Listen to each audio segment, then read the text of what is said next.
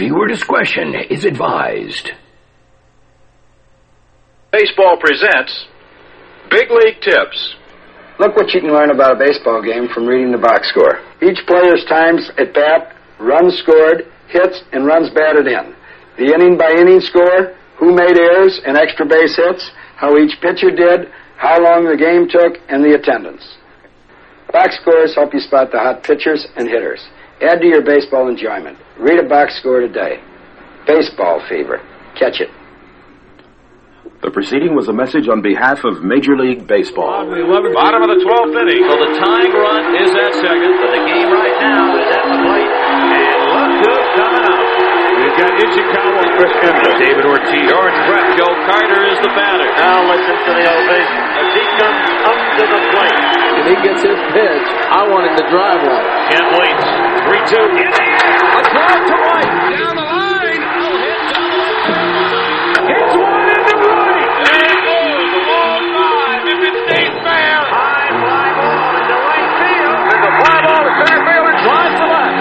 It's mighty high. there it goes. It's mighty far. It's gone. See ya. See ya. See ya. What a colossal blow. Touch a ball, Joe. Go crazy, folks. Go crazy. And we will see you tomorrow night. He is Mr. November. The impossible has happened. What a performance. Outfield deep, round toward left, the infield overshifted. Here's the pitch. Swung on, belted. It's a long one. Deep in left center. Back for John Frito. Back. He makes a one-handed catch against the bullpen. Oh, doctor. Hey, Dave, the day's over. Time for Bud Light. I can't. I have to cut the cheese. I thought you cut the cheese already. It wasn't me. I heard you cut the cheese this morning. I like to cut the cheese in spurts throughout the day. You should cut the cheese first thing in the morning like me. Otherwise, it starts backing up. I couldn't. My girlfriend was here this morning, and you know how that goes. I cut the cheese in front of my girl once. I never heard the end of it. You ever see a woman cut the cheese? Nah, they don't do it right. They're too delicate. My grandmother cut the cheese all the time. Especially as she got older. Hey guys, I'm gonna be in the back. I'm gonna pinch a loaf.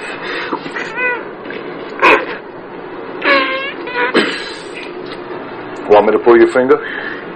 Will you pulling my finger help me cut the cheese? Oh, yeah. If I pull your finger, you'll be cutting the cheese within seconds.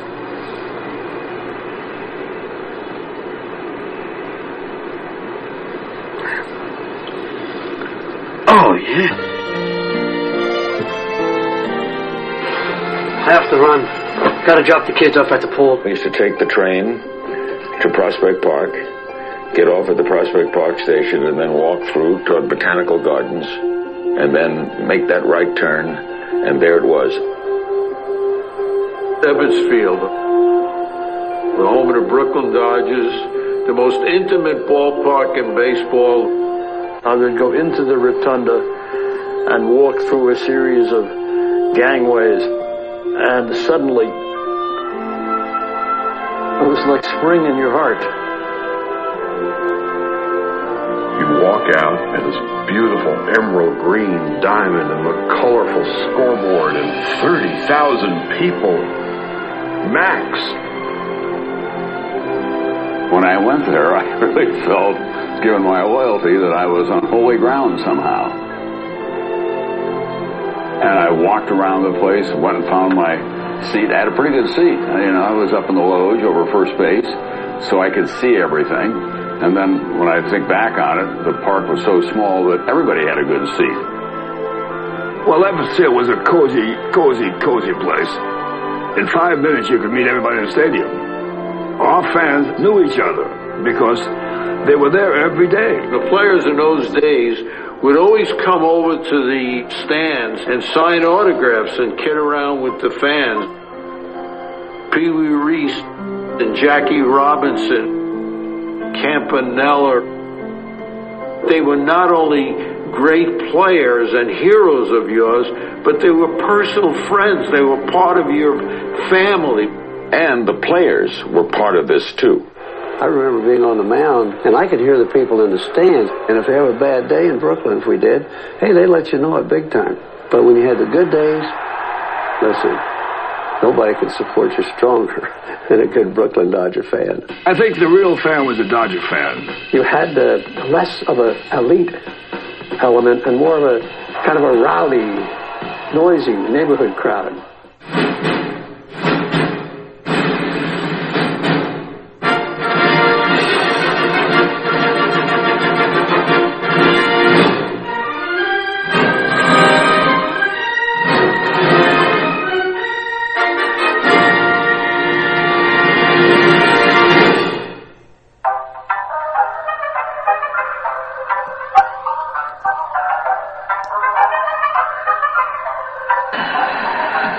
The next 2-2.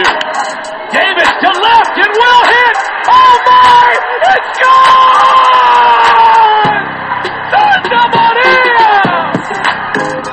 From high atop the Robinson Gearing Studio Complex and straight out of God's country, Pawleys Island, South Carolina, the Let's Talk Baseball Podcast Network proudly presents Backwards K Pod. And now, here's the host of the show, Jake Robinson. I never move with slow-mo. Welcome to my dojo. There's other pods of so-so. I'm chill like pro, yo. Focus like a GoPro. Ripping up this promo. Check out the scoreboard. Freaks, I'm throwing no-nos. It's going. Yo, it's gone. Your heart just stopped. Cause Jake got strong and mighty. Undefeated, I mean it. Pull up the scribe, pull it down and read it. Written, produced, directed, and mixed. Dung on your lips and Ozzie Smith backflips. Pick a tip, any tip, get onto it. I got ridiculous pods without forcing it. You sit at home crying like a girl while I spread the gospel around the world. Yo, the pods are written behind tracks that mixed it smooth with the groove to make ears want to listen. Add a little cut and a rhythm to back it up. Another show to my name, now I'ma stack them up. You think another white rap back, but this ain't no act jack. My hobby's to rhyme, some people trying to be black with that. About time I come out, call the show PKP and let me turn it out. Yo, name Jake the Snake, born in 71. Date, you know what time it is, I'm packing them guns. Yo, experience, I've been a witness to glory, and that's why I collect ball players and their stories. You heard? So, once again, back is the incredible, the pod animal, Jake the Snake Robinson from the Let's Talk Baseball Podcast Network. I'm coming out of Pawleys Island, South Kakalaki.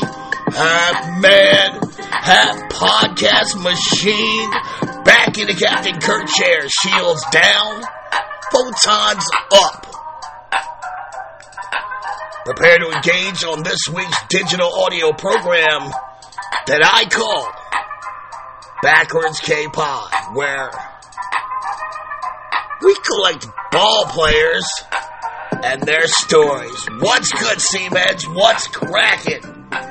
Welcome back into the dojo for yet another edition of BKP, where my mission is to preach the gospel of baseball every week to seamen just like you around the world. Through the watershed moments, characters, pop culture, and in this week's case, the stadiums that have been woven and stitched into the DNA fabric of the American national pastime. Hello, everybody. I'm Jake Robinson. I got your hookup. Holler if you hear me. And man, oh man, what a season for the ages we have witnessed in the MLB. Nothing about this season has been the script. What's up is down, down is up, white is black. Nothing about the 2023 season has been predictable at all. The playoffs are now full throttle go in their respective league championship series as all the division winners, with the exception of the defending champion Houston Astros, who are still allowed to tell the tale, as Baltimore, Atlanta, the Dodgers, well, they were all put on their ass by wildcard teams. And as a faithful fan of the Orioles, the pain of losing to the Rangers was almost unbearable after, such a successful season. But there is a lesson to be learned there, as the O's had their not quite ready for the dance moment, as they were outmanaged, outpitched, out-hit, and out-defended by Texas. The Baby Birds will learn from this experience, and they still have a young, dynamic core to work with. Personally, I'd like to see them go after a Blake Snell or the Japanese hurler Shinobu Yamamoto to head up a rotation of Bradish, Means, and Grayson Rodriguez next year. Maybe get a back end of the bully guy to augment the closer role for a year in the absence of the Mountain Felix Batista.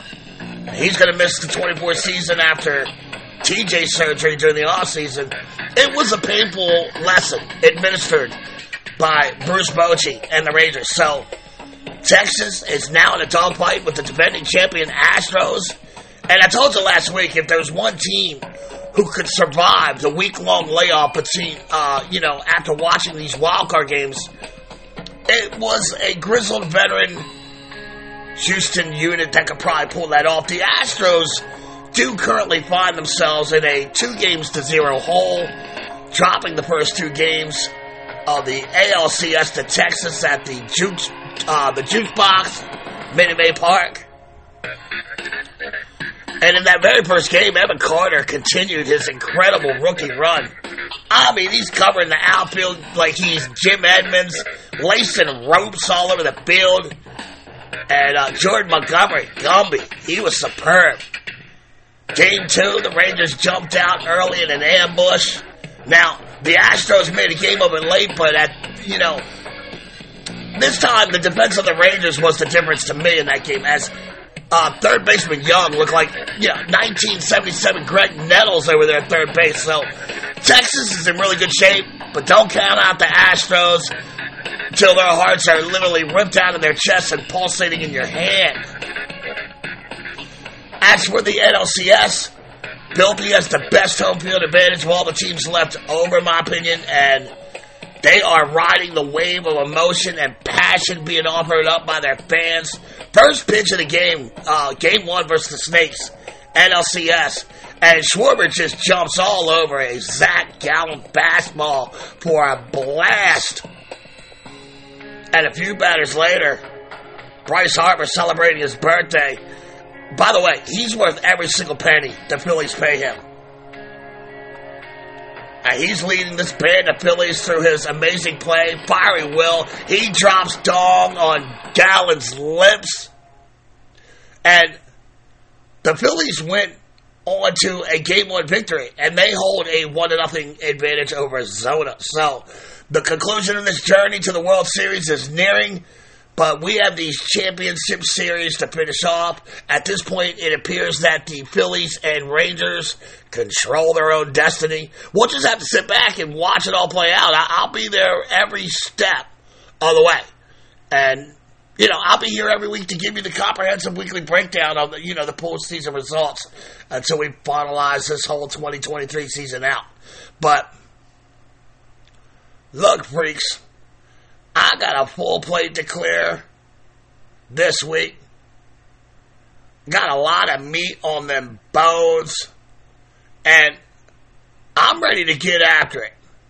In fact, I see the catcher is throwing that ball down to second base. The umpire is called play ball. And the infield, they look ready to go. So if I can get all you freaks here at Terrapin Station to hug and kiss your loved ones goodbye, I'd like to load up our BKP time travel choo-choo as I call all aboard.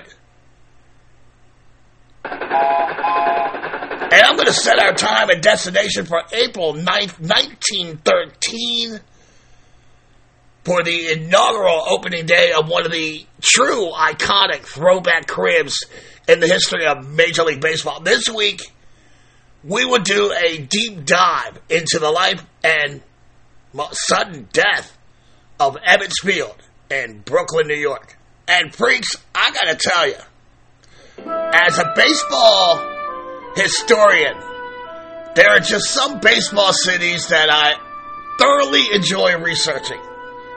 Filthy, Montreal, Kansas City, Chicago. Of course, my hometown of Baltimore, the birthplace of arguably the face of baseball, Babe Ruth.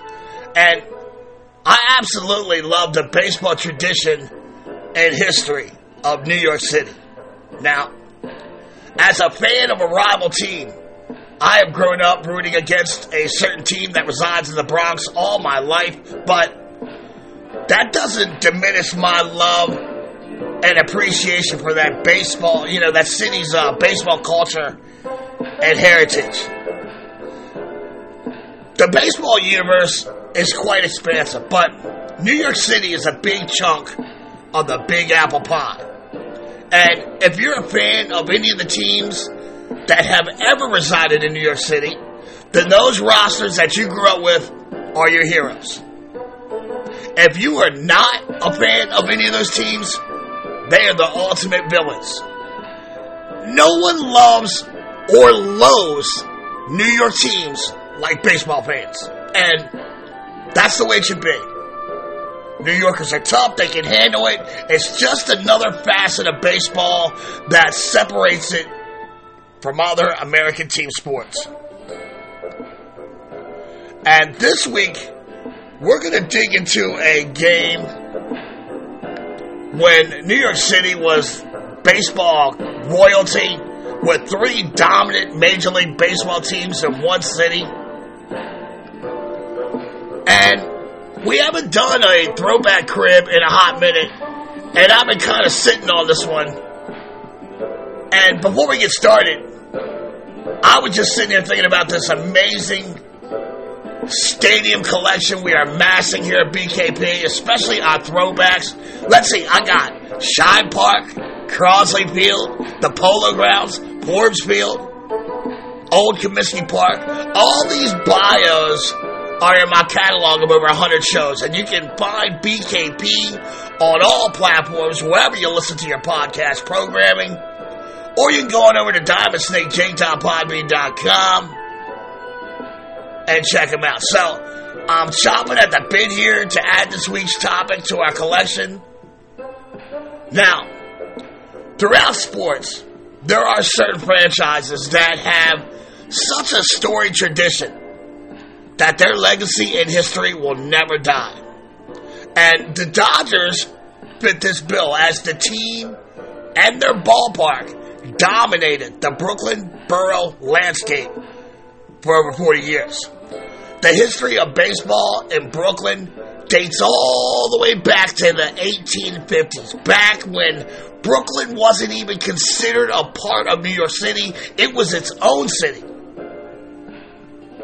In 1884, the Brooklyn Baseball Club becomes part of the newly founded American Association, and their first home park was a wooden stadium, and it was named Washington Park.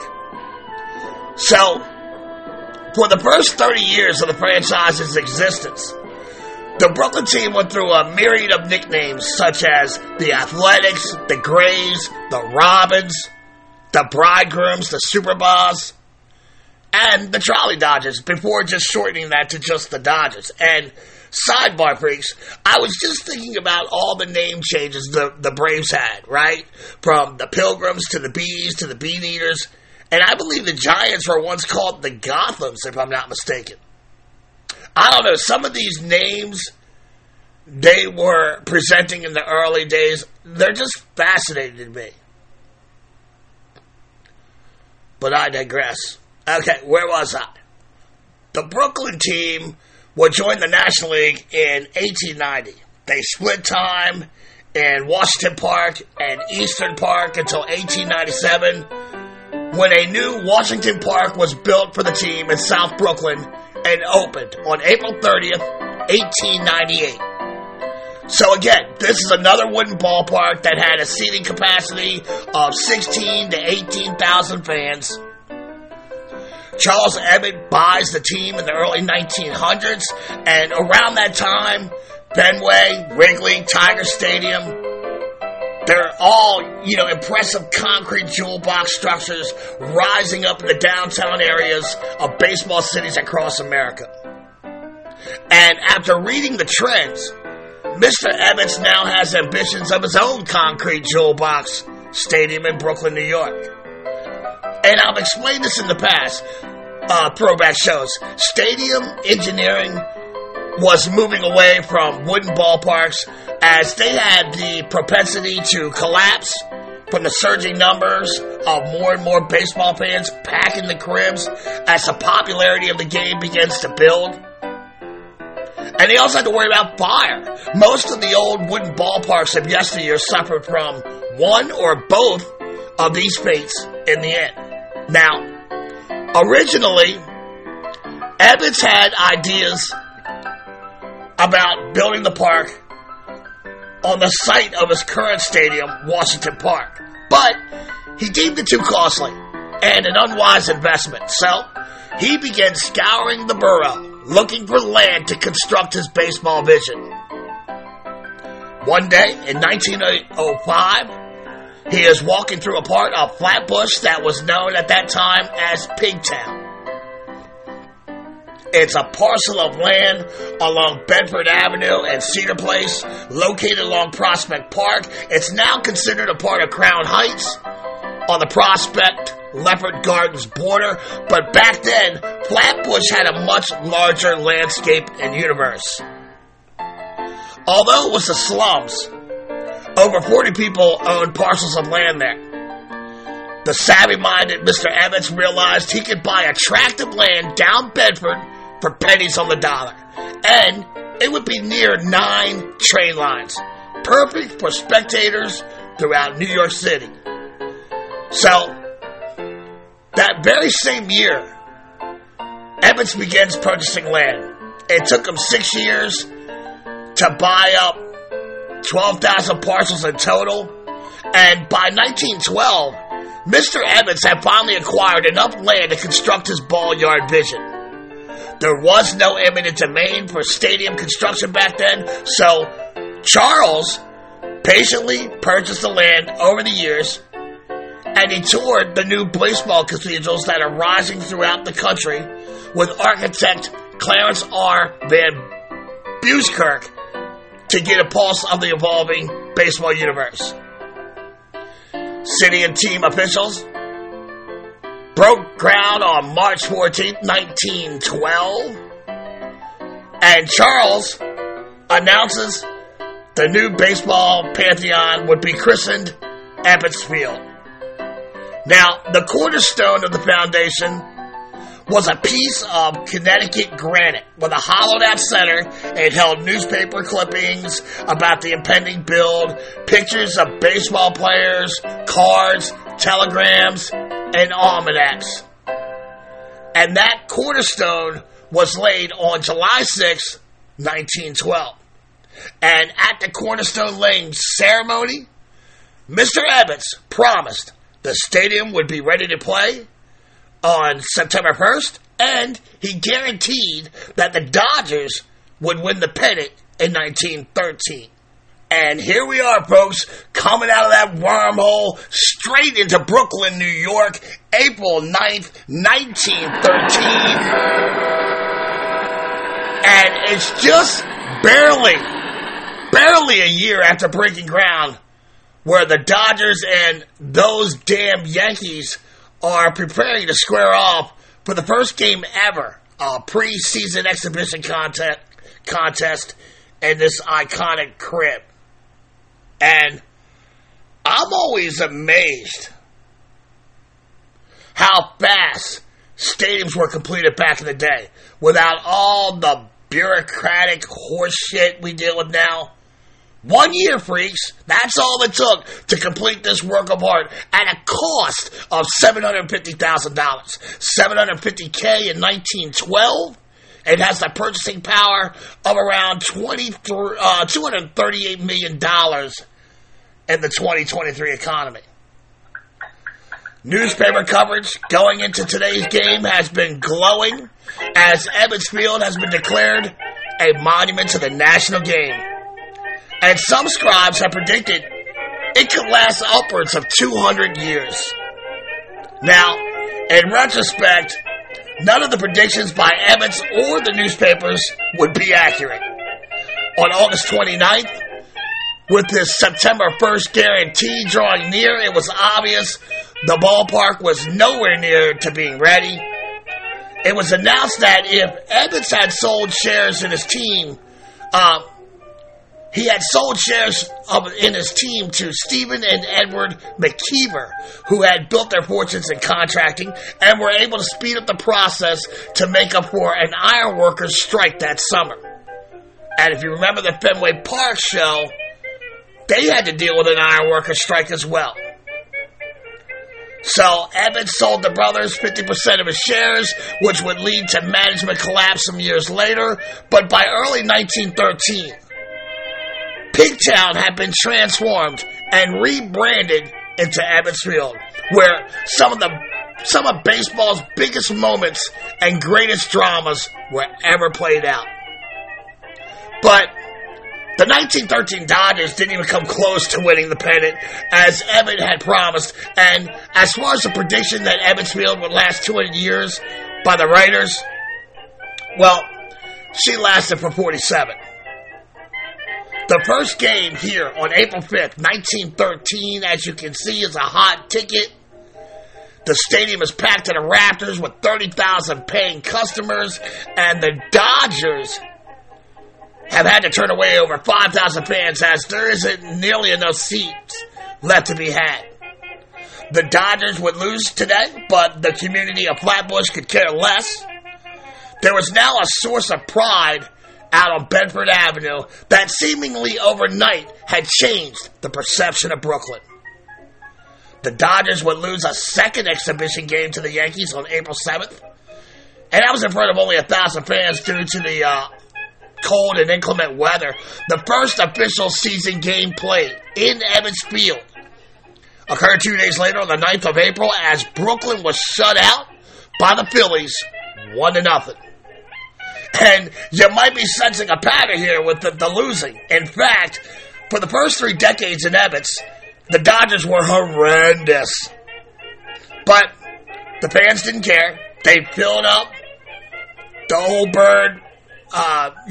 They filled up neighborhood bars. There was a lot of cheering, playing instruments, pretty much using the team to have an excuse to have a summer of parties.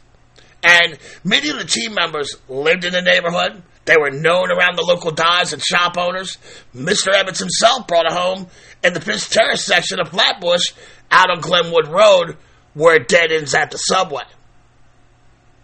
More so than maybe any other sports franchise in America, the Brooklyn Dodgers were deeply entwined in their community. The players, for the most part, lived in the hood. They had all-season jobs there. It was commonplace to run into a Dodger at the gas station or in a grocery store. And ultimately, as ball clubs sometimes do, the Dodgers got better. They signed a bunch of amazing ball players that would be their foundational core for nearly a decade together. A veritable who's who of baseball names that have spanned generations of baseball time. We're talking real deal ballers like Pee Wee Reese, Gil Hodges, Roy Campanella, as the guy said in the clip, the Duke of Flatbush, Duke Snyder, and of course, the legendary Jackie Robinson, who would smash the gentleman's agreement with his game-changing play and racial profile. Now, thankfully, the Dodgers, in time, would entrust their front office under the stewardship of the Mahatma Branch Rickey, who was previously with the St. Louis Cardinals in the 30s, building gas house gangs and winning chips. If you have listened to the show since the beginning of its inception, you'll know I hold Mr. Rickey in the highest of esteem. In my mind, he is the greatest baseball GM who ever lived. He built 3 NL teams into world championships, and the Cards, Dodgers, and Pirates. He invented the farm system, for Christ's sake. He introduced batting helmets, broke the color line by signing Jack Roosevelt. He stole Clemente from the Dodgers, and what has to be the greatest Rule 5 grab ever. I've had some people push back in the past, but for my money, they don't come any better than the Mahatma. Now, I'm not going to spend a lot of time on Jackie or Branch Rickey on today's show, but I had the Jackie Robinson bio in the archives, as well as one on Branch Rickey.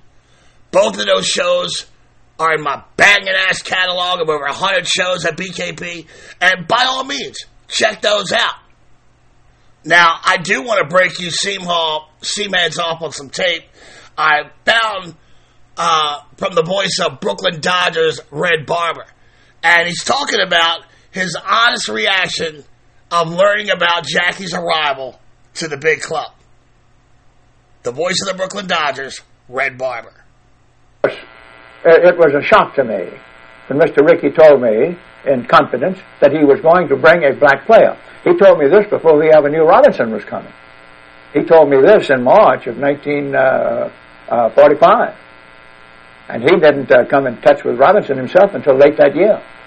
But I knew Mr. Rickey, when he said he was going to do something, he was going to do it.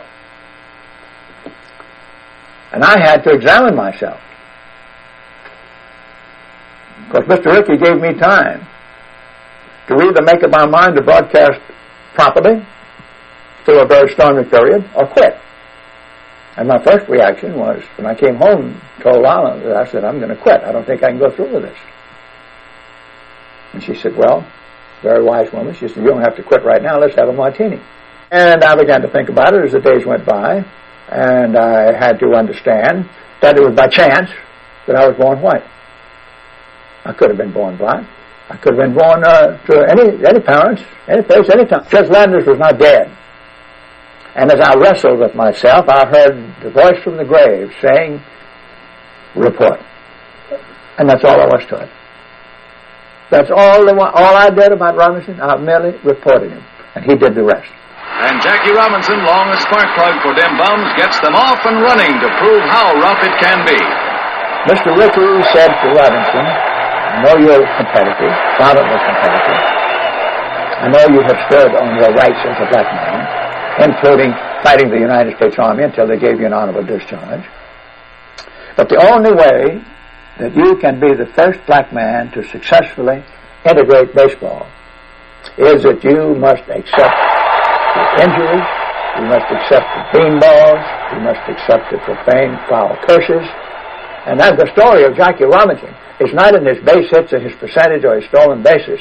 To me, the story is Robinson, the spiritual man who didn't answer back for 3 years. And that is what made it possible for the others. I tell you, man, I could listen to Red Barber read a phone book, for Christ's sake. I mean, that is such a cool story. I love his honesty, and I love the way that, he learned from this. He learned lessons from this, letting Jackie into the league. I just think that is really cool to hear Red Barber tell his account of what he felt like in honest words when it was told him that Jackie Robinson was coming to the big club. In addition to the housing and blossoming this core of gifted ballers, Ebbets Field also introduced Flatbush to the world. The Dodgers were one of the first teams to start broadcasting home games on TV. The Flatbush fan became branded as everyday Americans who love to have fun, but were also very down to earth. Historically, Flatbush hasn't always been a place where people of different races have been peaceful with one another. But that began to soften when Jackie was on the team during the 50s. With every passing productive season by Jackie and the acceptance by the Dodgers fan as Jackie being part of this family, as the years tick away with Jackie on the team, the Flatbush fans saw themselves as a cut above these all-white teams in Major League Baseball with their progressive team profile and the makeup of the era. And what I mean by that is the Dodgers fan back then, they would play the Yankees, who were like so corporate, and they were lily white, and the Brooklyn Dodgers fans in Ebbets Field, they felt a cut above, like they were enlightened people. Look at the rest of this country, all the rest of these teams, still fighting the Civil War, and here we are, the progressive Dodgers. And the Dodgers fans, even though historically there wasn't always peace between the races in Flatbush, and there's probably still not to this day, at this point with Jackie on the team, they did feel a little bit special. And any racial tension and post-World War II Brooklyn that existed in Flatbush was left outside the gates of Ebbets when there was a Dodgers game. Fans would buy their tickets, sit down next to one another, and root for them bums. After a hard day's work, the people in the tight-knit community would head to Ebbets to drink a beer or 2, or 12, or maybe sit in the backyard with the neighbors with Red calling the game while you stand over a grill of steak and burgers.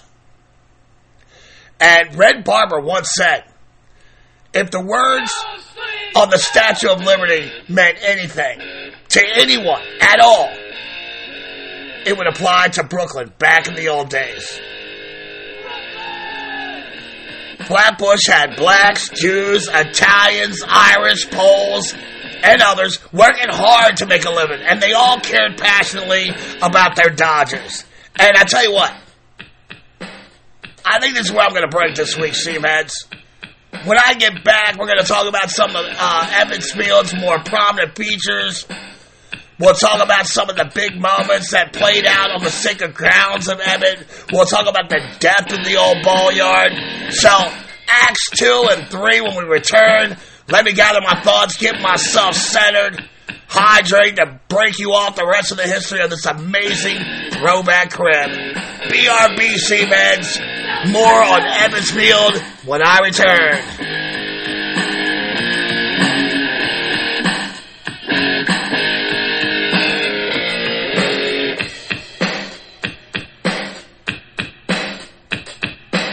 Go to Baskin Robbins right now so I can have a baseball helmet Sunday. I get 2 scoops of my favorite Baskin Robbins flavor, my favorite topping, no whipped cream, nuts, and even a cherry on top. And then, when I'm all through, I can add another baseball helmet to my growing collection. Baskin Robbins Baseball Sundaes, just $1.95 each. Collect all 26 now at your nearby Baskin Robbins.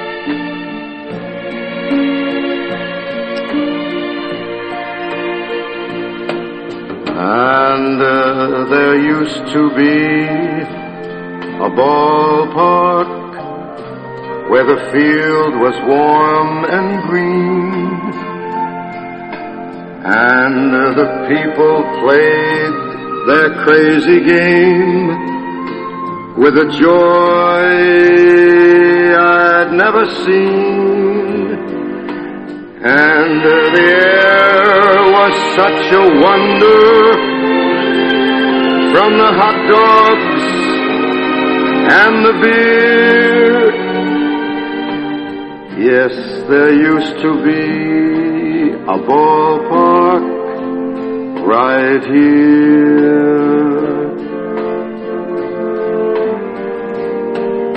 And there used to be rock candy and a great big 4th of July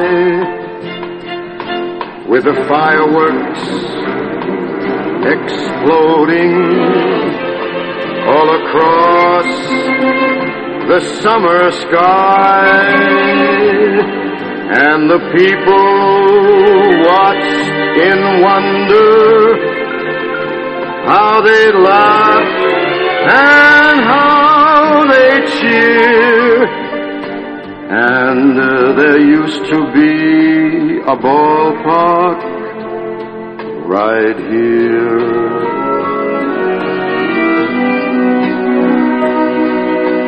Now the children try to find it, and they can't believe their eyes, 'cause the old team just isn't playing, and the new team hardly tries, and the sky has got so cloudy when it used to be so clear, and the summer went so quickly this year.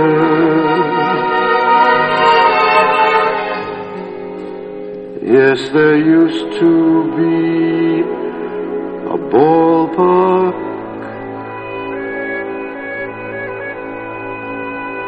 right here.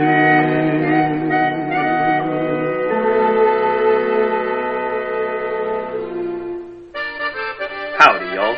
It's the Pod Squad, Gage Geek, executive producer of the Backwards K Pod. For the last few months, I've been telling you about our sponsor, Borough's Hand Cream, a powerful trifecta of products that eliminates fish, seafood, and bait odors, as well as the spices on your hands from steamed crabs and delicious crawfish boils. And now, this amazing grassroots company has added a buffalo wing hand cream. These are the only soaps and wipes on the planet specifically formulated to be used after eating spicy food or after a long day of fishing. Not only does the fishing hand cleaner get rid of bait funk, crawfish hand cleaner, clean hand cleaner, removes the spicy bubbles around your mouth and on your hands. An ingenious invention by a retired Navy shipmate of Jake. So he is family, folks. And one thing we do at the Let's Talk Baseball Podcast Network is take care of family. Till the end of September, Borough's Hand Cleaner is offering all BKP listeners an amazing deal and hopes you give them a shot. It's a buy one, get one free deal, hot wing hand cleaner wipes, fishing hand cleaner wipes, or soap, seafood hand cleaner. Buy one, get one. The only advertised products on Backwards K-Pod that Jake and I believe in and use personally. After ripping up the golf course and watching football, there is nothing I love more than throwing some bait in the water and cracking a cold Bud Heavy. You can check out these amazing products by going to crawfishhandcleaner.com, or you can call the home offices at 713-588-0290. To get that BOGO deal, please use the code SUMMER23. For your fishing vacation you're planning, or the shellfish buffalo wing feast you're preparing, get yourself this groundbreaking product to protect you from smelly, spicy hands. That's crawfishhandcleaner.com or call 713-588-0290. For the buy one, get one deal, use promo code SUMMER23. Fishing along the bank of your favorite river and listening to BKP sounds like a great idea. In fact, hey Mom, where are my poles at? I'm gone fishing. Well, the signs in Ebbets Field were really remarkable. There was a sign in right field that said, "Lanolize your shoes with Esquire boot polish." And there was a song, "Lanolize your shoes with Esquire boot polish, and you will look handsome all day." Bum, bum, bum. Old Gold cigarettes. And, of course, Schaefer beer atop the scoreboard. Wanting the wrinkle-proof ties. I'm 80 years old. I have never encountered a wrinkle-proof tie. Gem single-edge blades. And the most famous of signs is one of the smallest under the scoreboard. Hit sign, win a suit. Abe Stark Clothier's Pitkin Avenue. And all the time I covered the Dodgers, I watched the Dodgers as a kid. Nobody could hit the sign. You could not hit that sign on a fly. First of all, you couldn't hit a line drive 2 feet high to go all the way out to the outfield and hit that sign. That sign was never hit. Better known as Brooklyn. Never taking shorts cause Brooklyn's the borough. Straight from Brooklyn. Better known as Brooklyn. Never taking shorts cause Brooklyn's the borough. We did it like that and now we do it like this. We did it like that and now we do it like this. Yeah. Now clock, kids, who got the cocaine? Don't tell me it's the little kids on boat train. The metaphor sent from my brain to my jaw. It comes from other places, not the tinted faces. Journalistic values are yellow and then of course falters. You watch Channel Zero with that Mama Walters. She have you believe black invented crack when President Lyndon had the formula way back in 63 with Kennedy. Yes, the double cross. Remember that's when they blow it head off. Vietnam vets come back looking like one-armed pests. 6 sticks and bombs, pure text. No picket fence, no job, no angel in the car. Blue collar turns to bourgeois, depressed in your chest. Them are all possessed, no dough, cracking veils much less. White he can sell on the corners of Bushwick. White he can sell on the corners of Flatbush. White he can sell on the corners of Bed-Stuy. Pass the torch to that guy, so just die. You're too black, you can't handle, you're too strong, get high. Fly clock flicks, boost your steel. In 95 we take back Ebbets Field. Welcome back to Backwards K-Pod, where I've been hard at work unraveling the story of one of the most indelible throwback jewel box cribs there ever was, the majestic Ebbets Field, formerly located in Flatbush, Brooklyn. And I tried to lay the path to Ebbets through the history of Charles Ebbets buying up parcels of land in an area known as Pigtown, which is currently the Crown Heights districts. And after 6 years, he finally has the 1,200 parcels of land he needs to begin construction of the ballpark that will eventually bear his name. And here we are, April 9th, 1913, after their inaugural opening day in Ebbets Field. Well, Brooklyn will lose to the Phillies by the final 1-0. And stepping off our BKP time travel choo-choo, off the myriad of trolley car tracks outside the crib, you get a real sense of the intimacy as she only seats 23,000, and she will incrementally expand to 30,000 fans max by the time of her death. But as you can see, the 23,000 seats here on Ebbets this first opening day consist of a covered double-deck grandstand that extends from the right field foul pole and around to the third base side. A lower level of seating continued down the third base line to the left field foul pole. On opening day, that first one, an embarrassing problem arose that apparently no one had the foresight to recognize beforehand. Ebbets Field had no press box, and they really wouldn't have a fully functional MLB standards press box until 1929, a total of 16 years later. One of the most iconic features of Ebbets are her red brick facade and swooping long arches that you see in stadiums in today's game in cribs like Citi Field, Camden Yards, PNC, etc., etc. As we walk through the home plate entrance, you can look up and see, and it's probably Ebbets Field's most prominent feature. It's a huge 80-foot rotunda made of Italian marble to greet the fans. And I'd like to think it's a reminder by the baseball gods you have now entered holy baseball grounds. 12 years after that first game in Ebbets history, the club will squeeze bleachers into the outfield. They also got that press box I told you about. No longer did the scribes have to use 2 cordoned off rows of seats in the upper deck to cover the team. In 1931, the double-deck grandstand that I told you about down the right field line, behind the dish and down to around third base, well, that gets expanded. It now runs completely down the third base line, this double-deck grandstand, around the left field pole and into center field. The upper deck in left field, it hung over the playing field, and it played well to right-hand power bats.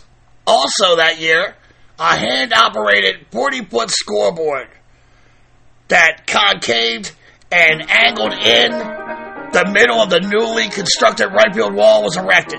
Now, after that flurry of upgrades in 1931, very little changed for the ballpark for the rest of her history. Now, many hardcore Seameds may know that Johnny Vandermeer of the Cincinnati Reds is the only player in Major League Baseball history to throw back-to-back no-hitters in consecutive starts. And that's a record that will almost assuredly never be snapped, especially considering the era we're in right now, where starters are routinely pulled after 6. So, think about it. 3 starts in a row with the perfect bullpen appearances in those games. I know you are supposed to never say never, but, yeah, I'm saying never. It ain't going to happen again. What many fans do not realize is the second no-hitter of those 2 was hurled in Ebbets Park on June 15, 1938, in the first ever night game in the ball yard's history. What? And you just know there had to be some salty Dodgers on the bench that day complaining about how night games is just a gimmick that will never ever work, right? What? Johnny Vandermeer shutting them down under the lights. The park had a neighborhood feel, and because of its intimate seating, in theory, you could say hello to everyone in the baseball palace in 5 minutes. Hilda Chester became a popular woman who sat in the bleachers, made continuous noises throughout the game, shaking her cowbell. There were also sounds reverberating over the then state-of-the-art speakers as Gladys Gooding, the first full-time organist in baseball history, could be heard banging out some of the same ballpark classics you may hear from an organist in any Major League Baseball park today. And you can't talk about Ebbets Field without acknowledging how the outfield walls were just plastered in these OG-type advertisements. The most famous signs were the massive Schaefer's beer ad that hung atop the 41-foot scoreboard in center field, and the ad kept fans abreast of scorers' rulings on whether the ball was a hit or an error. If it was a hit, the H in Schaefer would light up, and if it was an error, the E would light up. And below the scoreboard, there was the infamous Abe Stark Taylor sign, where if you could hit the sign on a fly, that player could win a free suit. And as you heard Larry King and author Roger Kuhn on that clip coming back from the break, no one ever hit that sign. Ever. And I believe that the Crosley Field show that I dropped, that's in the archives right now, I believe they had a sign in left field of that park where if your dog touches it, you get a new suit. And if I'm not mistaken, Wally Moon won like 7 suits or something crazy. I could be wrong on some particulars there, but that's just a shot across my brain as I was thinking about this unhittable Abe Stark sign at Ebbets Field. They had advertisements for a wrinkle-free tie. The one sign that I was fascinated by was the old gold cigarette sign. It's just so weird after living the past 30 years or so in a world where smoking cigarettes anywhere in a major league stadium or within a 5-mile radius around any fan is now strictly prohibited by Major League Baseball. For me, it's just jarring to see a cigarette advertisement in an MLB stadium. And if that ain't enough, here, check out this Red Barber commercial that he cut in the press box where he's pimping out these old gold cigarettes. Hello, everybody. This is the old redhead, Red Barber. You all set for another big baseball game at Brooklyn? Well, that's fine. Let me show you for a second how I get set for a ball game. First, I move up here against this microphone. Got my old golds handy. Put my lighter right down there where I can reach it. And now I'm really ready. Just as long as the game goes, I'm going to look at it. And every so often, when I get a chance, I'm going to light an old gold. I really like this cigarette. For my money, it's the tastiest I've ever known. Smooth and mild. They give me a treat instead of a treatment. And you know what the old gold folks say, don't you? We're tobacco men, not medicine men. Old gold cures just one thing, the world's choice tobacco, to give you a treat instead of a treatment.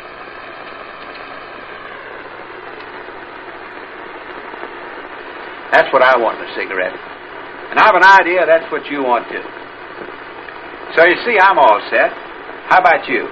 Got your old golds handy? I hope so. Then you'll enjoy every second of the game. Now they're about ready to go. So suppose you light up your old gold, sit back, and take it easy. And let's see what's going on. Now this Red Bob is saying, I hope you have a good time. And I don't know, man, sitting here in the 2023 social climate, I just find that commercial to be fascinating. You know, Red Barber sitting in the catbird seat, pimping off these cigarettes. It's just crazy. In the late 1940s, going into the 1950s, Ebbets Field began showing signs of being structurally unsound. The plumbing was a mess. It had a puny capacity and narrow aisles. And the things that made Ebbets the jewel box palace of the past began to now work against the aging ballpark. It was completely constrained by its location. There was no room to expand. And the community surrounding Ebbets was in decline as well. And as I explained in the Polo Grounds show, that's also in the archives, the automobile boom absolutely destroyed the sustainability of both of these throwback crypts. Ebbets Field had only 700 parking spots to accommodate their fans. In 1946, club owner Walter O'Malley commissioned Captain Emil Prager to design a new stadium in the borough to be constructed with private funds. The two did not publicly unveil the new vision until 1952. O'Malley stuns the New York press when he presented the plans for a 52,000-seat structure, the first dome stadium in sports history to be built in Brooklyn. And this is 1952, freaks. O'Malley faced several challenges and disputes towards accomplishing his vision. His most notable problem was acquiring land for construction. Kind of like Charles Ebbets walking around Pigtown in 1905, right? The owner was willing to be a tenant in a state-owned stadium, but opposition from one of the most powerful people in New York City at the time, a Mr. Robert Moses, prevented this from happening. The ill-natured tension between the two had led to disagreements between the two men, which leads O'Malley to make threats that the decision should be made wisely, or New York could actually see the unthinkable. The New York Giants and the Brooklyn Dodgers relocating to the virginal MLB baseball cities lying in wait for them in California. The team did, in fact, move 7 home games in 1956 and 1957 to Roosevelt Stadium in Jersey City, New Jersey, as a negotiation tactic of leverage against the city. Her demise is near complete in 1955 as a real estate conglomerate bought the ballpark. By then, the worst kept secret in New York City was that the Giants and the Dodgers were making good on their threats, and the two franchises with their exodus were nails in the coffin for the golden era of New York baseball. On September 24th, 1957, the Dodgers played their final game at Ebbets Field, a victory over the Pittsburgh Pirates. The following season, they were playing in L.A. in the Coliseum, while their new ballpark, Dodger Stadium at Chavez Ravine, was being built. Another amazing stadium I've covered here at BKP. And that is as riveting and sad a story as you'll ever find. The construction of Dodger Stadium. If you haven't heard it, you should definitely pull that up. In fact, maybe you should listen to this show as a prequel and then listen to the Chavez Ravine pod in one continuous timeline. I don't know, just a thought. The demolition of this once proud and grand ballpark began on October 23rd, 1960. And seats from the stadium were sold for $5 and pieces of sod for 25 cents. The flagpole located in center field was donated to a company in Flatlands, New York, but its whereabouts are unknown today. the concrete granite cornerstone I mentioned in the beginning, and some other artifacts are located at the Baseball Hall of Fame in Cooperstown, New York. So, before I go all young MC and bust a move, I begin taking you all back to your loved ones at Terrapin Station, let's wrap this puppy up with a little refresher and some final details about this iconic ball yard, Ebbets Field at 55 Sullivan Place. And if you are in New York City, launch your drones and set the coordinates for 40 degrees, 39 feet, 54 inches north by 73 degrees, 57 feet, 29 inches west, and hover that bad boy. You are now directly above the ghost of Ebbets Field. The stadium has since been replaced by an H-shaped apartment complex formerly known as Ebbets Field Apartments, but the name has since been changed to Jackie Robinson Apartments. The attendance capacity ranged from 18,000 in 1913 to 35,000 from 1937 to 1945. The left field foul pole sat 348 feet from home plate. Left center power alleys was a mere 351 from the dish. Center field was 399 feet. Right center field power alley was 344 feet. And the right field foul pole was only 297 feet down the line. So, it's a bandbox. It almost sounds like an AL East ballpark today. It certainly isn't old Comiskey. It broke ground on March 4th, 1912. And the first official game was played a little over a year later on April 9th, 1913, a 1-0 shutout loss to Filthy. The cost of construction was $750,000, which is around $250 million today in 2023. The architect was Clarence Randall Van Buskirk for the Castle Brothers Incorporated. There were a total of 12 ticket turnstiles and 12 glided ticket windows. Kids could watch games through a gap under the metal gate in right center field. They also had a band in the stands that constantly played music throughout the game. And the kids watching the game through the hole in the fence, they were coined the Knothole Gang. The band performed in the stands were called the Brooklyn Dodgers Symphony. And I'll be doing a bonus pod on both of those topics at some point here at BKP. The cobblestone Bedford Avenue, it had a slight incline, which led to the field having a slightly higher grade in center field as opposed to right field. Baseball's first televised game was played at Ebbets Field when the Dodgers faced the Redlegs on August 26, 1939, and hosted the MLB All-Star Game in 1949. The only year the Dodgers won the World Championship while tenants of Ebbets Field was 1955. When finally, after losing to those damn boogie-down Bronx Bombers 5 times in the 1941, 1947, 1949, 1952, and 1953 World Series.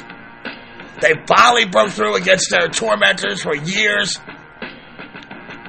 And fans of them bums, as they were affectionately called by their supporters, would proclaim the war cry, wait until next year. Well, 1955 was finally next year as they dispatched the Yankees in 7 games. The same wrecking ball used in 1960 to break down Ebbets Field would be used 4 years later to demolish the Polo Grounds. For a period of time, the 41-foot scoreboard had sat atop the right field scoreboard at McCormick Field in Asheville, North Kakalaki. And the 8 light towers were moved to Downing Stadium on Randall Island. And finally, the Dodgers were not only tenants of Ebbets Field. They were not the only tenants of Ebbets Field. Through the years, Ebbets housed the NFL Brickley Giants in 1921, the NFL Brooklyn Lions in 1926, the Brooklyn Dodgers/Tigers NFL team from 1930 to 1944, the NFL Brooklyn Tigers in 1936, Long Island University football in 1939 and 1940, and the Brooklyn Dodgers AAFC football team from 1946 to 1948.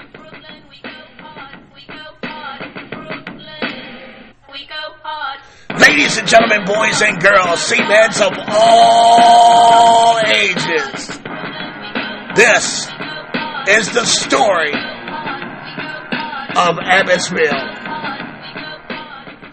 And folks, I think this is what I'm going to call it. I feel like I captured the spirit of Ebbets Field, and I hope you will agree. I want to thank all of you for taking time out of your day to listen to me pontificate the seams. And I promise, Reeks, I'll try to be better next week.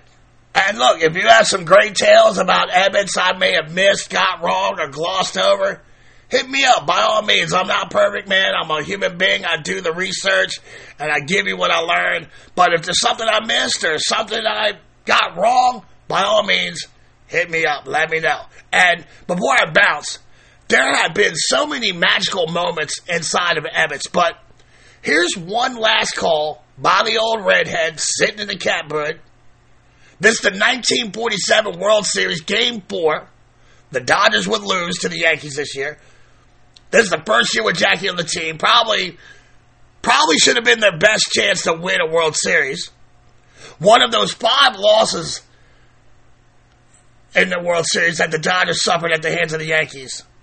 However, in Game 4, Yankees pitcher Bill Bevins has a no-hitter going with 2 outs in the 9th, and the Bombers holding on to a 2-1 lead. And even though he's issued 10 walks in the game and surrendered a run, Bevins has a date with baseball history. If he can nail down this last out for the final frame, he would become the first pitcher in baseball history to record a no-no in the World Series. And with a man on first and second, Cookie Lavagetto walks to the plate. And, well, let's let the old redhead tell it. Stanky stepping in. Wait a minute. Stanky is being called back from the plate, and Lavagetto goes up to hit. The Yankees are ahead 2-1. Jean Friedel, the pinch runners at second, the tying run. Mixes the winning runs at first base. Both have them on with walks, both the pinch runners. No hits by Bevins. 8 2/3 innings. 2 out last of the 9th. The pitch to Lavagetto. Swung on and missed. Fastball. It was in there. Strike 1. Gianfrido walks off second. Mixes off first. They both ready to go at anything. 2 men out. Last of the 9th. The pitch swung on. There's a drive hit out toward the right field corner. Henrik is going back. He can't get it. It's off the wall for a base hit. Here comes the tying run. And here comes the winning run.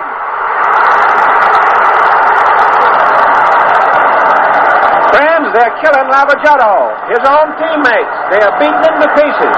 And it's taken a police escort to get Lavagetto away from the Dodgers. What a great call.